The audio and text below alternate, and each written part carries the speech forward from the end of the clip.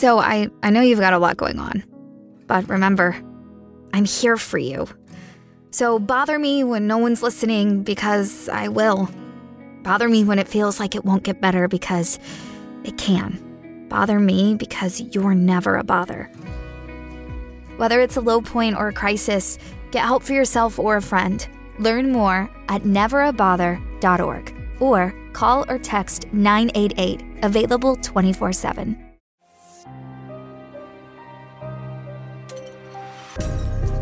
Hello everyone, what is up? Welcome back to another episode of Killer Instinct, you guys. Happy Wednesday. I hope y'all are having a great week. We are just going to jump right on into it today. As you guys can tell by the title of today's episode, today we are talking about the unsolved disappearance of 3-year-old Orson West and 4-year-old Orrin West. I chose this case today because this is currently an active investigation, and I think it is really important to bring light to cases like this that may not be getting a lot of attention from the media, or just by the off chance it hits someone who potentially could know something. I think it's really important to bring awareness because Orson and Orrin are currently out there being searched for by authorities and by their family, and I just think it's extremely important to keep this conversation going. Now, before we jump into it, let's go ahead and give a physical description of the boys. Orrin West was born on August 4th, 2016. He is currently 4 years old, standing at about 3 feet tall and weighing about 35 pounds at the time of his disappearance. He is African American and has black hair and brown eyes.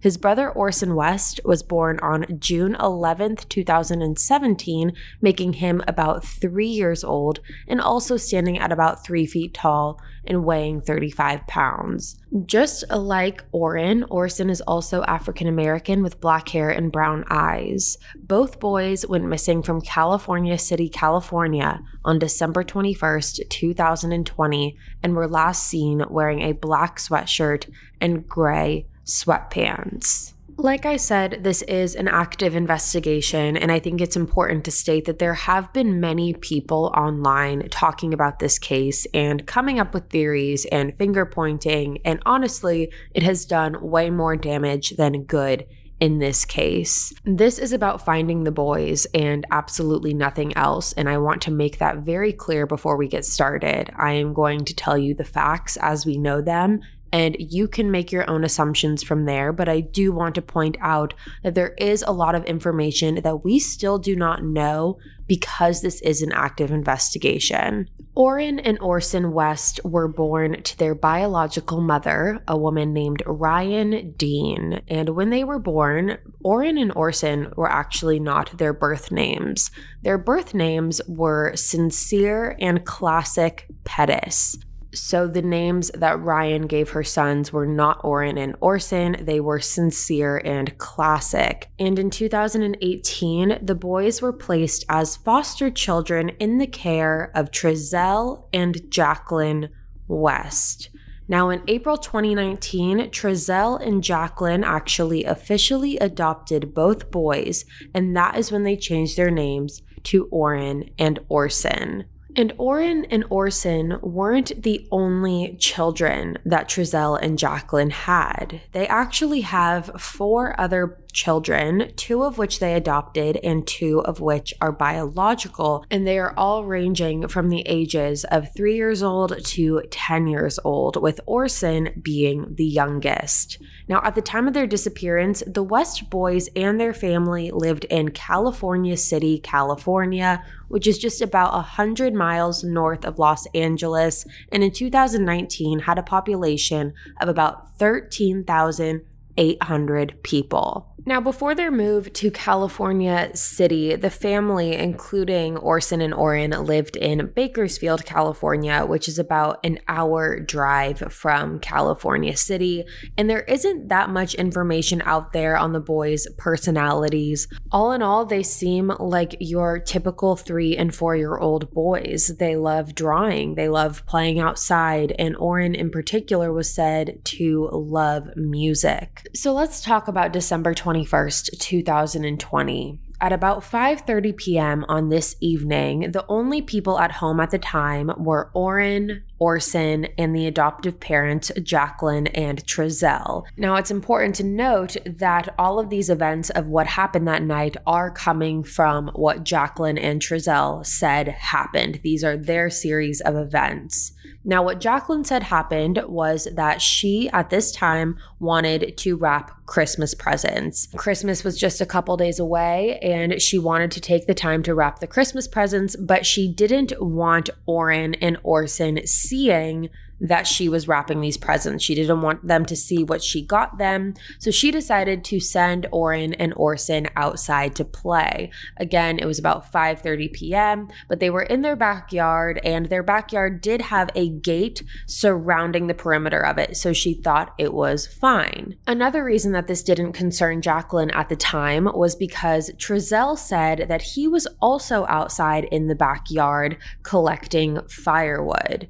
Like I said, there was a gate surrounding the perimeter of the property, and there was a way to enter and exit the property through this gate. The gate did have a door that you can open, and that's where Trezell was coming in and out of when he was collecting this firewood. He would bring the firewood from outside of the home to inside of the home, leaving the gate door open. Now, with Trezell leaving this gate door open, this gave the boys access to anything that stood outside of this gate.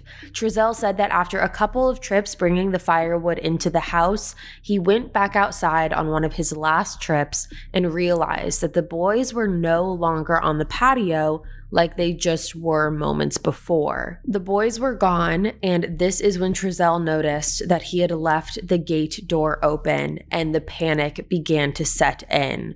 Trezell said, quote, "I realized that I left the back gate open, and I panicked and came inside the house. Searched the house, me and my wife. Once that didn't pan out, I got into the van. I looked down the street in both directions. It was getting dark and getting cold." End quote. After driving down the street, Trezell said he continued driving around the neighborhood, and when he was still unable to locate the boys, that's when him and his wife Jacqueline called the police to report them missing. By the time the call was placed, Orrin and Orson had been missing for about 15 to 20 minutes, and the call came in at 5:43 p.m. on Monday, December 21st. The California City Police showed up to the West home that night and began searching all through the following day on December 22nd, but still found nothing. Police also questioned neighbors who said that they were home at the time, but they never saw the boys playing outside during the time of their disappearance. The police chief, John Walker, said, quote, "We've looked everywhere possible in a house you could have possibly looked. We brought in search dogs, cadaver dogs. Any dog you can think of has been in that house and has not found any kids anywhere in the home." End quote. Now, before we move on to anything else, let's talk about what authorities have done thus far to help search for these boys. They have actually done a lot. Police have dug up the backyard of Trezell and Jacqueline West to make sure the boys weren't buried somewhere underneath there. They also used search dogs, and the search dogs did pick up the scent of the boys from inside of the home. However, what's interesting is that they actually failed to pick up the scent of the boys from outside of the home like Trezell and Jacqueline claimed they were at the time that they were missing. But according to Police Chief John Walker, he said that that piece of information is pretty hit or miss. By not finding the children's scent, it does lead them to believe that they did not wander outside of the house. However, they don't know that 100%. Police also brought in cadaver dogs. They obtained each warrant to collect all the technology, including the cell phones of Jacqueline and Trezell, which have since been returned back to them. Their van was also tested with luminol, which brought up no indication of blood. And again, police spoke with neighbors in the area who at first told them that they actually had no idea that there were even any children staying at the home. However, afterwards, they told police that they did have knowledge that there were kids there, but they weren't able to identify Orrin and Orson specifically. Again, just to clarify, the Wests moved to California City in September and the boys went missing in December. So for no one to be able to positively identify the boys being there for that period of time, that's a little questionable. Now, authorities also expanded their search to Bakersfield, California, which again is where the Wests lived prior to moving to California City. And they wanted to go there because not only is that where the family members of Jacqueline and Trezell lived, but it's also where the boys' biological mother lives and where she's from. So that is why they wanted to go look there. The boys have a lot of connections there. So authorities went back and looked at the property where the Wests used to live to see if there was anything there. However, they found nothing. Police have not been able to give a lot of information on their findings, but what we do know is that the last time the boys were seen by anyone other than Jacqueline and Trezell was by their grandmother in Bakersfield. This would be their adoptive grandmother in Bakersfield, but again, they could not give the dates of when that meeting occurred. Now, when it comes to this case and where we stand now, there have been over 50 FBI agents that have stepped in on this case, and the Bakersfield police has also taken over this case as well. The Bakersfield chief of police named Greg Terry has said, quote, "This is where they're from, where their family is from. It just made sense for us to take the lead role, and that is what we are doing," end quote. Now, I want to talk about something interesting in this case, and that is security camera footage. 2 days prior to the boys going missing, on December 19th, 2020, Jacqueline and Trezell claimed that them and their 6 children went Christmas shopping in Bakersfield that day. However, security camera footage from a neighbor shows a different story. This footage shows that either Trezell or Jacqueline, it hasn't been clear which one, was opening the door of their van while 4 children entered it. Now remember, they have 6 children, but Orrin and Orson did not go into this van based on the security footage. It was Jacqueline, Trezell, and their 4 other children. Then later that day, the footage shows the van pulling back up to the house, this time with no children.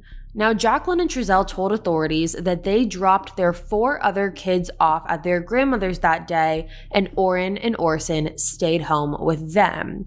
Now, again, police haven't really been giving a lot of information to protect the integrity of this case. So as far as where were Orrin and Orson, what was the explanation? Were they even with them that day? Those are questions we don't know the answer to yet. Okay, we're going to take a short break, but we will be right back with more of the Killer Instinct podcast. Imagine an app designed to make you use it less. Seems a little counterproductive, right?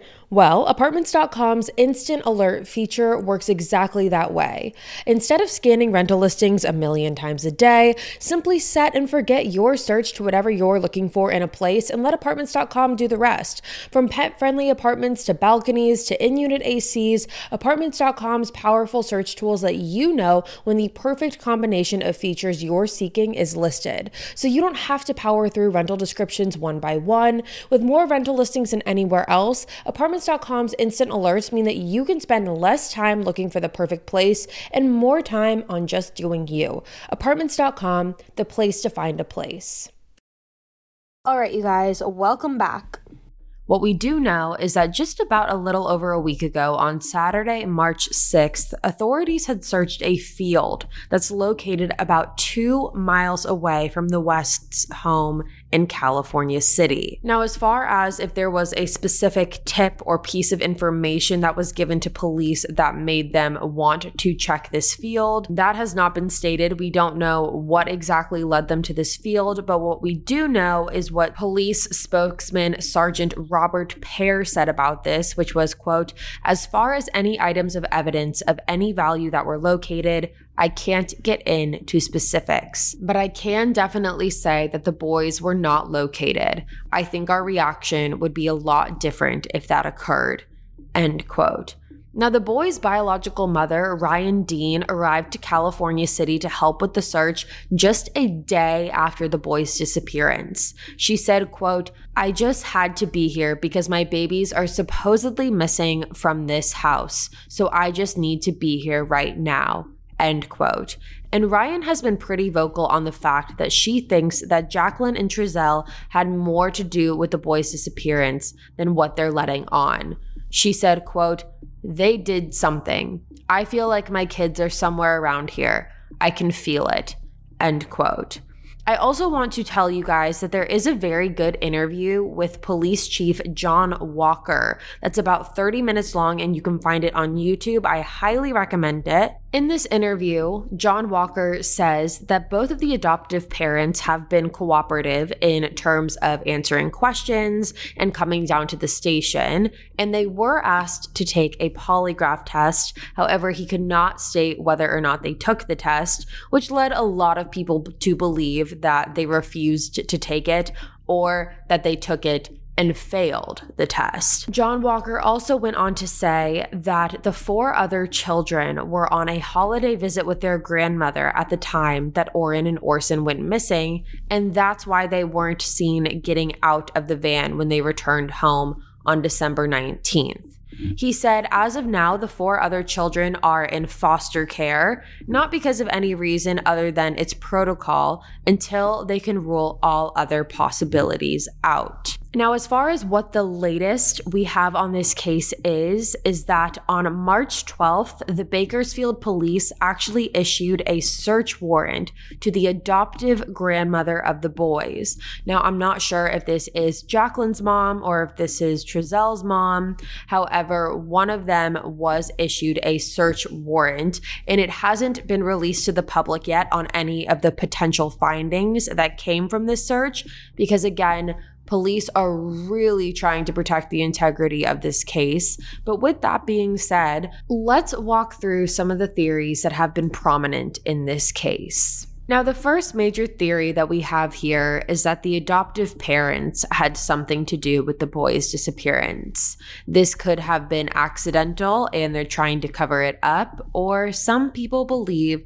that the boys could have been a victim of human trafficking. Again, like I said earlier, it's never really been discussed why Orrin and Orson stayed back from their grandmother's house when the 4 other children went. That detail has never been disclosed, and people have questioned why Jacqueline would send the boys outside to play while she was wrapping presents instead of wrapping them in her room with the door shut, or choosing an alternate method instead of putting them outside in the dark. I know personally, I'm not a mother. I know a lot of people parent differently. They have different strategies of what they believe is safe and not safe, so I'm not here to judge anyone for doing something with the best intentions. However, if you are a parent, if you do know what that is like, I would love to hear your opinion on that. I know I have young nieces and nephews around Orrin and Orson's age, and I just can't imagine putting them outside in the dark while someone wasn't constantly watching them like a hawk. That is just my own personal thing. But again, I'm not a parent. I don't know the ins and outs of that. But if you are someone who has experience with that, I would love to hear your side of it. Now, I also want to say that there are a lot of people who believe that Orrin and Orson never moved with the Wests to California City to begin with, and that something happened to them while they were living in Bakersfield, and that their adoptive parents brought their belongings with them to California City to make it seem as if they did move with the rest of the family, when in fact this has all been a cover-up for months on end, and everything is just now coming to light now. Again, I do think it's odd that after 5-ish months of living somewhere, if your neighbors aren't able to positively identify that your children live there, that to me is a little questionable. However, again, this could just be a total coincidence. There are people who say that the police should talk to the 10-year-old or any of the other West children because more than likely they know something. However, it's unclear whether or not police have already done that. I'm sure they've thought about it. I'm sure they've attempted to if they could. Like I said and have continued to say throughout this entire case, there's a lot of information that's being withheld from the public because this is an active investigation. So they very well could have already done that. The other theory in this case was that this was a stranger abduction or a crime of opportunity. Statistically, there are about 100 children in the United States each year that are kidnapped through the stereotypical stranger abduction. Now, that's about 1%. Now, is it possible that Orrin and Orson have fallen into that 1%? Yes, anything is possible. But again, it's 1%. That being said, 9% are kidnapped by a family member and 3% are abducted by non-family members, but still someone the child knows. Maybe someone was driving through the neighborhood, saw the open gate, and made a quick decision to act on it. And I do want to say, before we move on any more into this theory, that Ryan Dean, the boys' biological mother, did have an alibi. She was in Bakersfield. She has already been cleared. Now, what I will say is that because both boys went missing, 2 boys, it seems more difficult that this would be a one-person job. It seems more unlikely. Not only would you have to go in and take 2 boys quickly without being noticed, you'd have to get them to be quiet and stay quiet for long enough to get away with it. And again, with one person doing that, it just seems unlikely. 3 and 4-year-olds have the ability to talk and scream and yell and cry if something goes wrong, and they typically do. They're typically very loud. So it's not like someone or just one person could have came in easily, covered their mouth, and taken them away. If a stranger abduction is what happened here, it seems like there would have been more than one person involved in that, if stranger abduction is the theory that we're leading down. Because think about it. Again, this kind of brings back to if you're a parent, you know, or if you've been around small children, containing one of them is difficult enough, but to contain 2, it just seems very, very unlikely. And I also go back to the neighbors' security cameras. There is security camera footage of the boy's adoptive father, Trezell, driving the van down the street right before the 911 call was made. But as far as we know, and again, there could be more that we don't know, there was never any other car seen driven down that street around the time that the boys went missing. Again, there could be something that police have withheld from the public that could disprove that. However, from what we know as the public, that is what is going on. Now, there also is the theory that this was someone that the boys knew. That's also possible. However, that is the theory that's probably the least talked about that I've seen. Most people truly believe that this was either the biological parents or some believe it's a crime of opportunity. But what I will say is that police are working relentlessly to solve this case and bring these boys home. And regardless of how long it's been, they still are optimistic that they will find these boys alive. And that is the hope, and that is the goal, and that is why I wanted to share their case with you guys today. There currently is an $120,000 reward for Orrin and Orson's safe return. And if you or anyone knows anything, you can always send in a tip to an anonymous tip line if you are worried about your identity or someone else's identity being exposed. This is about bringing 2 innocent boys home, and someone knows what happened. So with that being said, you guys, if you have any theories, you can email them to me at killerinstinctpodcast@gmail.com. Again, that is just killerinstinctpodcast@gmail.com. You can also follow the podcast on Instagram at @killerinstinct. With that being said, you guys, that's all for me today. Thank you so much for tuning in to another episode of Killer Instinct. If you're new here, hi, my name's Savannah. I'm your host of Killer Instinct. I'll be back next week with a brand new case for you guys. And until then, stay safe, guys.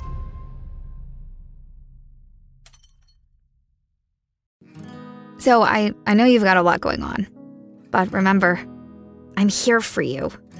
So bother me when no one's listening, because I will.